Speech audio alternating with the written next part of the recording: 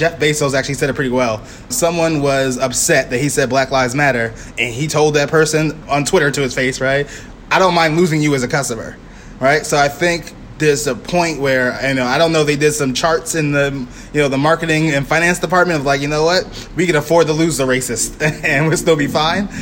Someone did some math somewhere and figured out like, you know what, this is the side of history we want to be on, and this is worth it for us.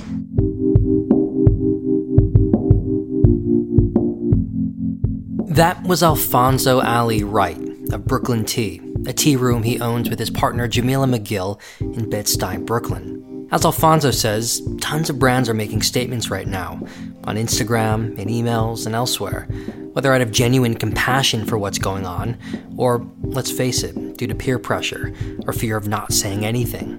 But where's all of this soul-searching actually heading? And will the huge rise in interest in Black-owned brands continue far beyond this news cycle? That's the topic of this edition of the Courier Weekly.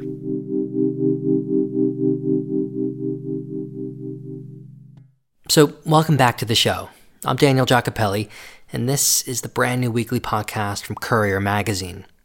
Everyone who hasn't been living under a rock by now knows what's been going on the past few weeks in America and around the world. The Black Lives Matter protests have caused huge ripple effects across society, but also across the business world too. And in particular, there's been an absolutely enormous rise in interest in Black-owned brands. But is this just a flash in the pan? Is it cynical? Or will it lead to actual lasting impact? Or is it a bit of all of the above? Here's Jamila and Alfonso from Brooklyn Tea.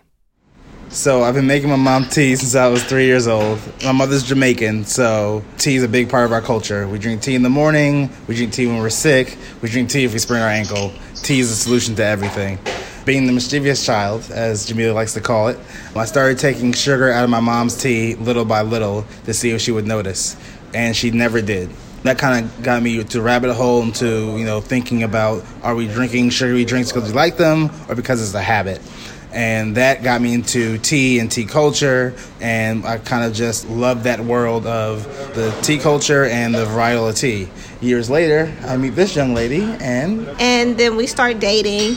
I am a Southern Belle at heart, and so at that time, I'm just drinking sweet iced teas. Hot teas are like not even in my repertoire at that point, only if I'm like on my deathbed feeling sick. And so Ali did this really beautiful job of courting me, right? Making these beautiful pots and cups of teas with like cinnamon sticks at the bottom. I just kind of fell right into it. And we decided to go with that idea of creating communion and ways to bring people together through a tea company. And so we started online in 2017. We opened our storefront here in Bed-Stuy, Brooklyn in December of 2018.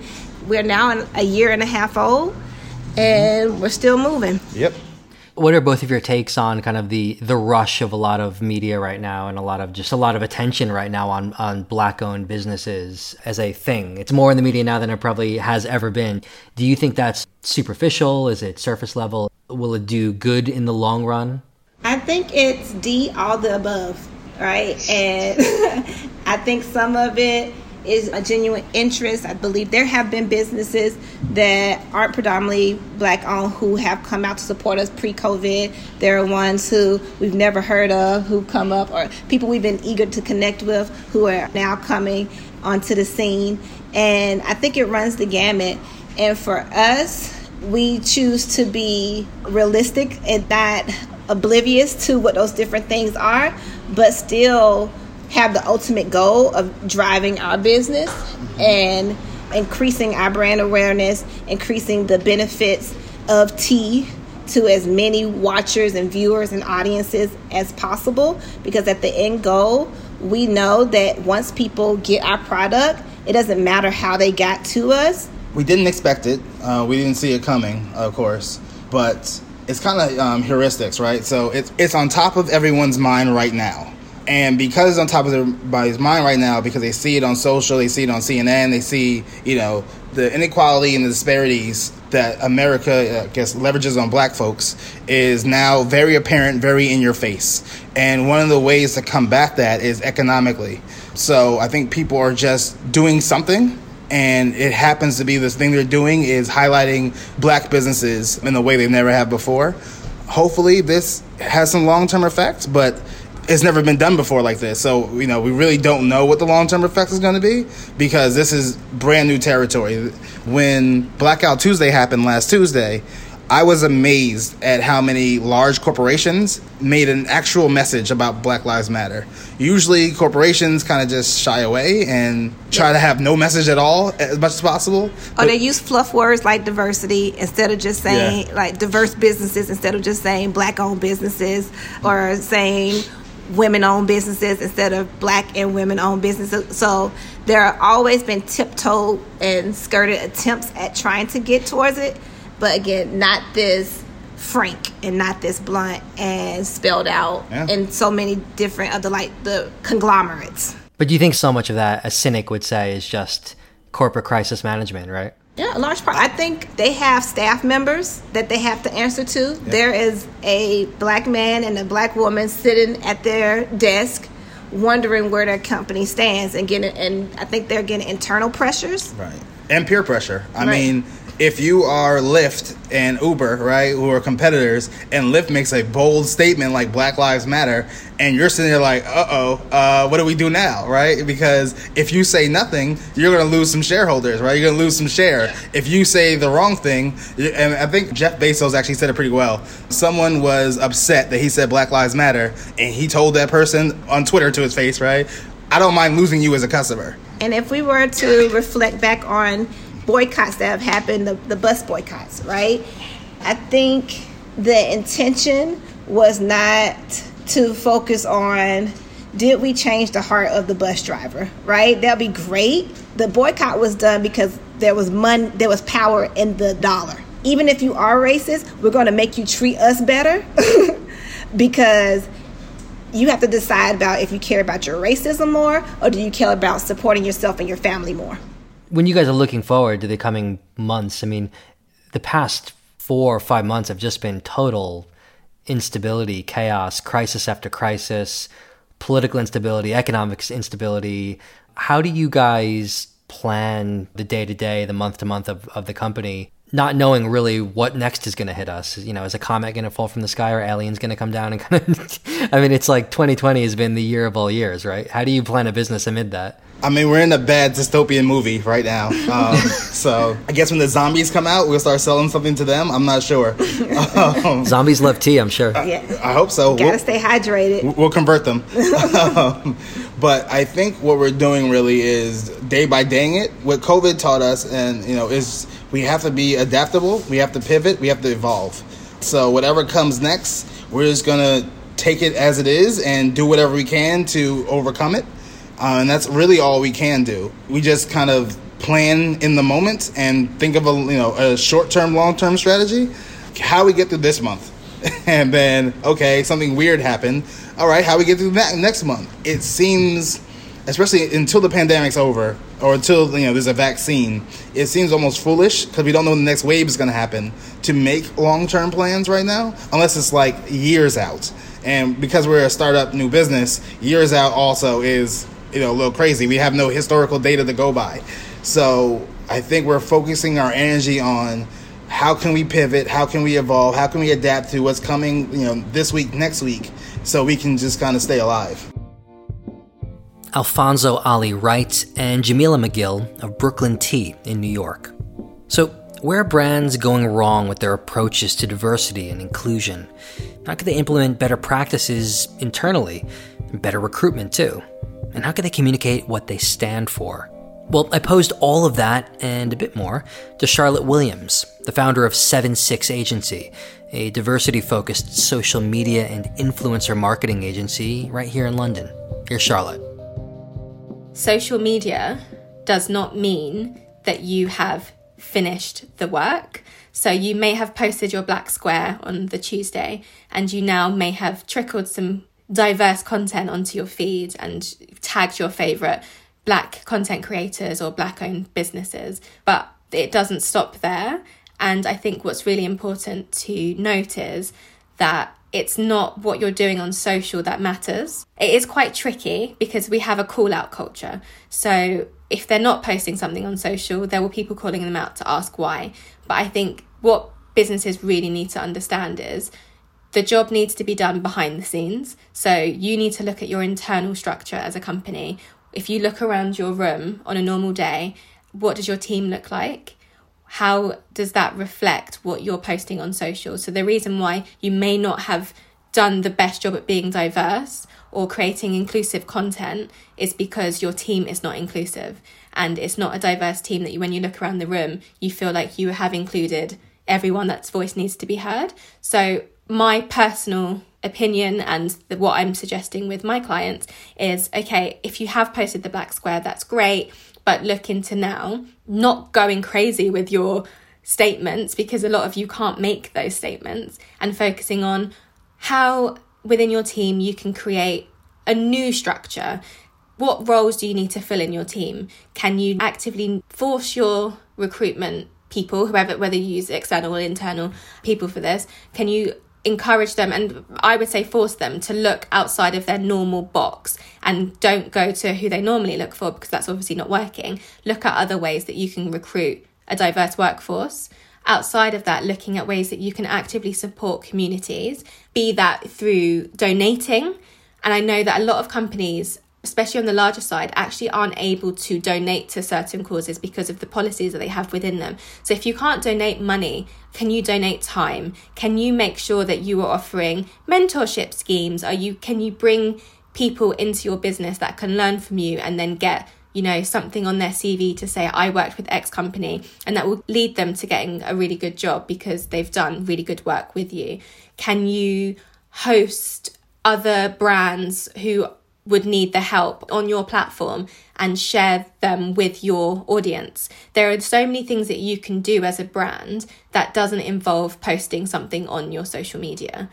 It's sort of like if a tree falls in a woods and nobody's around to hear it, like, did it happen? I guess kind of thing. Like, do you have to communicate though what you're doing behind the scenes? Like, can you be incredibly mission driven and focused on diversity behind the scenes and recruiting and everything, but if you don't post anything, you still fallen short? Or do you have to constantly communicate what you're doing so your customers and followers know?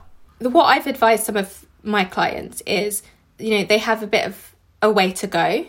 And right now, if they did inform their audience what they were doing, it's the beginning, a skeleton of a structure. And I think until you have that firm structure in place where you know that you are actively helping in whichever way that is, there's not actually much point in saying anything. So I think it's really important to have everything that you're doing noted. And if someone asks you specifically, well, what is it that you're doing? You can then say, we've taken the time as a team to internally shift and figure out what our plan is. But also, if you want to know what we're doing, here it is. We're not quite there yet. And I don't think there's anything wrong, because the problem is none of this has ever been done. We're in a really weird situation where everyone's calling out these brands for not doing anything, for the last however many years that they've existed. And now they've got an opportunity to do something. And you can't create your amazing strategy in a week. It's been a week. So one of the PRs that I work with, actually, he said this: you can't end 400 years of systemic racism with 1 week of strategizing internally. And that's true. You can't do that. So I think it's really important to just take ownership of what you're doing and know that you're doing it with good intent. And I think that's the most important thing. Not doing it because you have to, which you kind of do, but knowing that you're doing it because you actually want to see change, and you can think of ways that you can truly support, and you can make change using your platform, using your company, using your resources. And then once you have that in place, and it's in a place where you're able to share it in a valid way for it to actually make sense, then you can go on to do that. But if you've just spent a week looking at what your plan is, right now isn't really the time to be shouting about this amazing plan you've put together when there's no action that's been taken. That was Charlotte Williams from 7-6 Agency.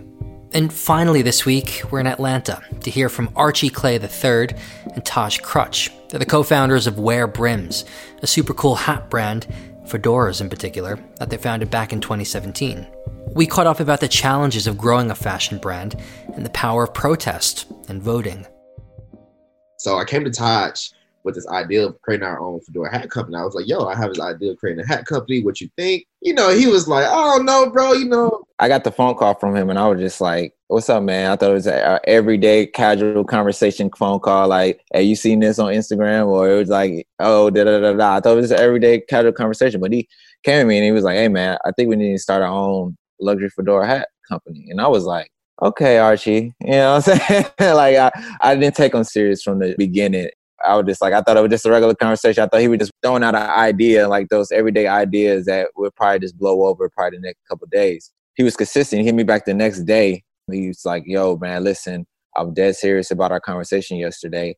I would like for us to team up and create this bond. It's a market for us right now. No one is doing it, and we could be the first to do this. And our personal style palettes, we wore fedoras in our own personal style. So it's like, it only makes sense. I was like, okay, maybe this is a sign because, I mean, we both love fashion and we wanted to get into the fashion lane, just didn't know exactly if that was our calling or if it was or not. So when he came up with the idea, I was like, maybe this is a sign for, you know, us to team up and do this, you know, start this journey. And he was like, listen, I already got our manufacturer. I already got where we can get our felts from. I already got everything lined up. We just got to come up with a name, identity, and start this mission. And I was like, okay. So we were just going through different names. We were like, we'll talk about this later on about names. And then I was like, what if we call it Brims? Like that. And then I was just like saying this, throwing it out there on some jokingly. He was like, no, that can work because that's strong. That's strong. He's just like, you know what I'm saying? We can just tell them wear brims, you know what I'm saying? As our little slogan or our saying, wear brims, you know what I'm saying? So the company started with as brims and then it is adapted the wear brims as it grew. So I was like, okay, bet, let's run with it. The brand is something special to both of us. Like the kind of goes back into our history and our aesthetic of our grandparents and things of that nature. Taj's grandparents and my grandparent, mostly my granny. My granny passed away from cancer about 11 years ago. She was a very influential person in my life for me. My father had a mental breakdown when I was around like 1-2 years old and like kind of was removed from my life at that time period for a good minute. So my grandmother kept that energy all the time. I always looked up to her. She always was a motivational factor to me. So I was just like, man, like as we was thinking of ideas for the logo, things of that nature, I knew that her favorite bird was the red robin. So I was like, okay, cool. It's a dope type of like aesthetic. It's still cool. It still has a dope vibe to it. So we made the logo. Every time we look at it, it's kind of a motivational factor for both of us because we know where the mindset and the shift for us came from, right? And we knew that it's kind of bigger than us. It's bigger than us. It's for our family. Like we're creating a brand and a foundation that symbolizes our family. Because at the end of the day, family means the world to both of us. Like without family and friends, our brand wouldn't be where it is right now, honestly, be very transparent. And that's just kind of the birth of Wear Brims, you know? And when you guys launched, was it entirely online, direct to consumer? Yeah. We launched officially March of 2017. The idea of the brand was created in 2016. So we officially launched the brand in 2017. And we had a pop-up, super, super dope. And a lot of people were there. Energy was dope. Launched it there officially in 2017. And that was kind of like the birth. That was kind of the foundation. But even for us, it's just like, we knew we had a lot of work to do. We had a lot of work to do. We wasn't a territory we knew nothing about, from business, from design. It was a lot of work that we had to kind of put into it and a lot of hours that we had to kind of investigate and do our homework on creating fedoras. Because when you ask somebody from the jump, like, how do you create a fedora?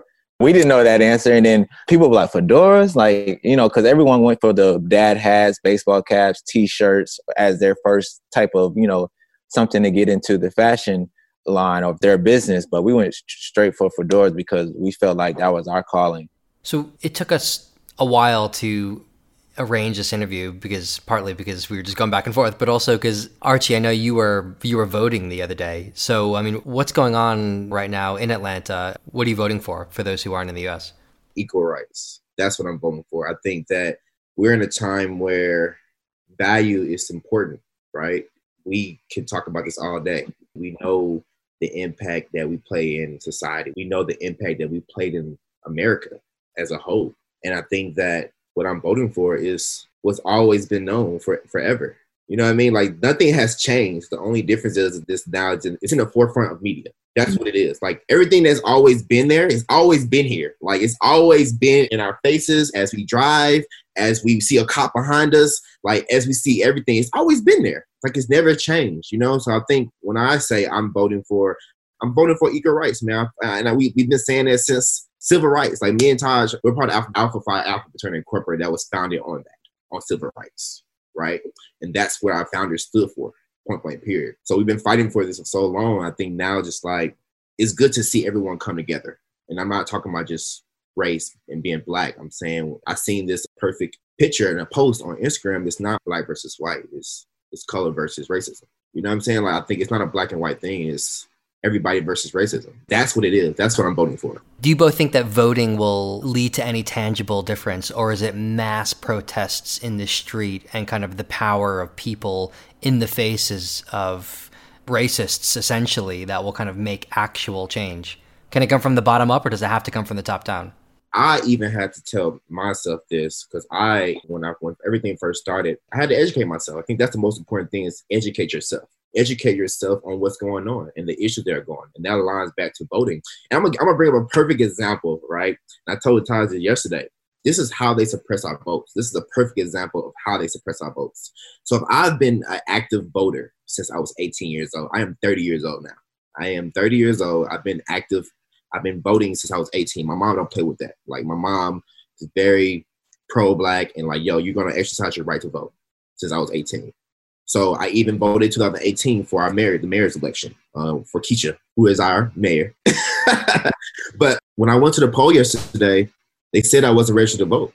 And I was just like, wait, what? Like how?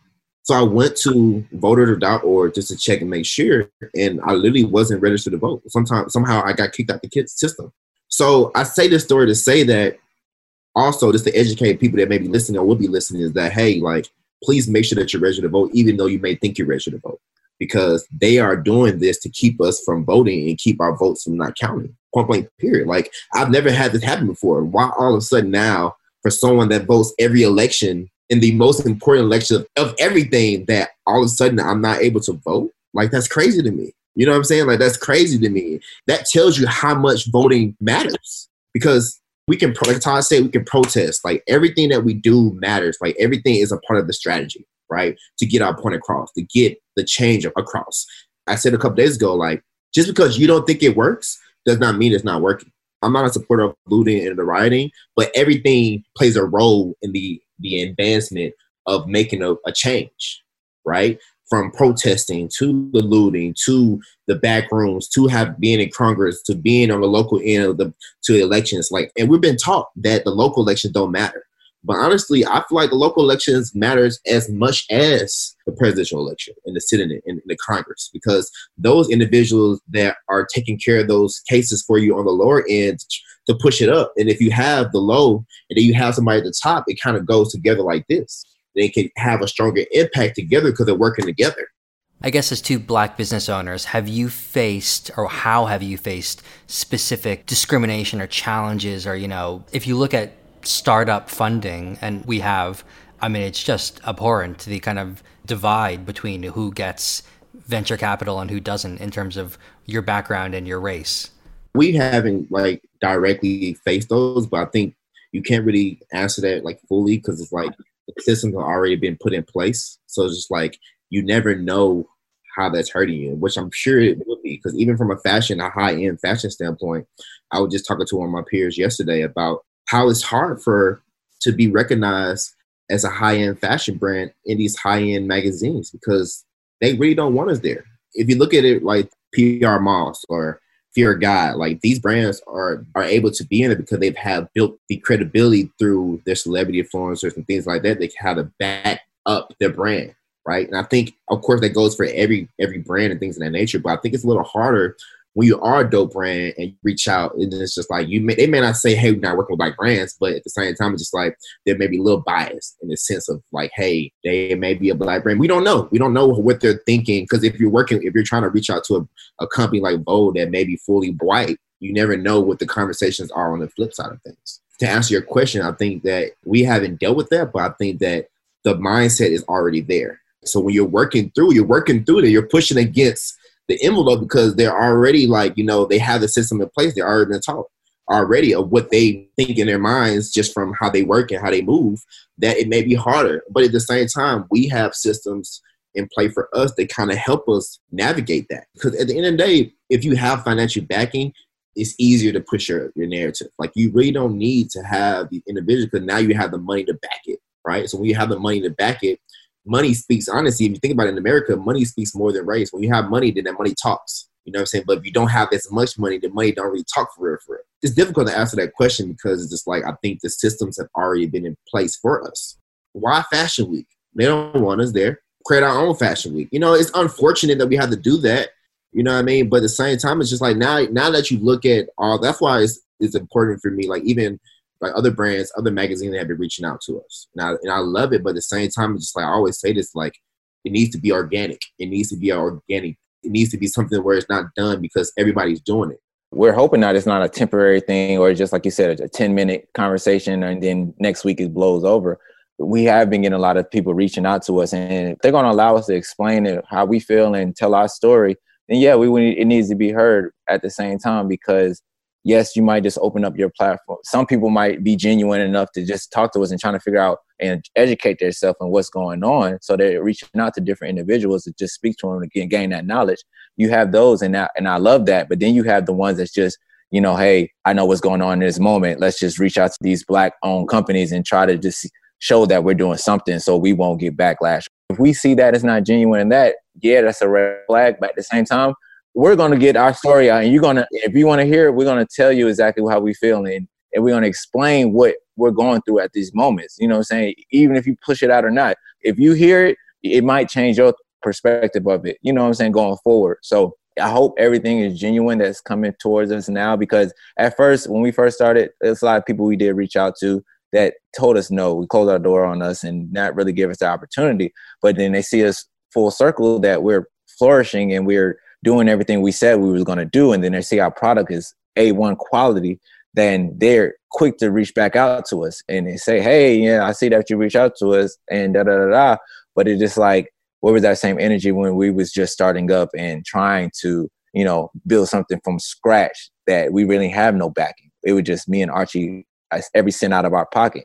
And we were just asking for not even a handout or anything, just a pat on the back or just a conversation. That's it. It's fortunate now that it took some of these companies to notice us that because of what's going on. But before this was going on, a lot of companies was reaching out to us before the whole George Floyd protests and everything like that. But now we're starting to see a lot more companies come to these Black-owned brands and trying to figure out and educate their company as well by speaking to Black-owned companies.